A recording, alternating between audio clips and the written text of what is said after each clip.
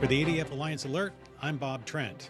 President Obama has nominated Merrick Garland to fill the seat of Justice Antonin Scalia on the United States Supreme Court. Garland is currently Chief Judge of the U.S. Court of Appeals for the D.C. Circuit. While the president has broken precedent by nominating a justice in the last few months of an administration, according to the Constitution, the Senate doesn't have to hold hearings to confirm that nominee. An Illinois college has agreed to allow a student to hand out copies of the Constitution on campus. The decision became newsworthy after a police officer was caught on video telling Joseph Enders that he needed to get a permit or would face arrest.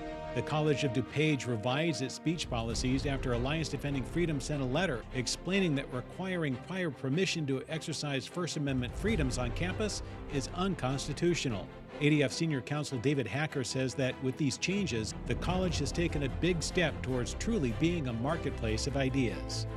Just days after ADF International and other groups submitted a report on Islamic State crimes against Christians in the Middle East to the U.S. State Department, the House of Representatives unanimously voted to declare those crimes as genocide.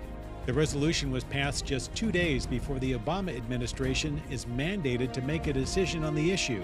The State Department report leaked last November revealed that while ISIS persecution of Yazidis in Iraq and Syria would be included in a designation of genocide, Christians suffering the same treatment would not. To find out more about these cases and Alliance Defending Freedom, go to adflegal.org. For the ADF Alliance Alert, I'm Bob Trent.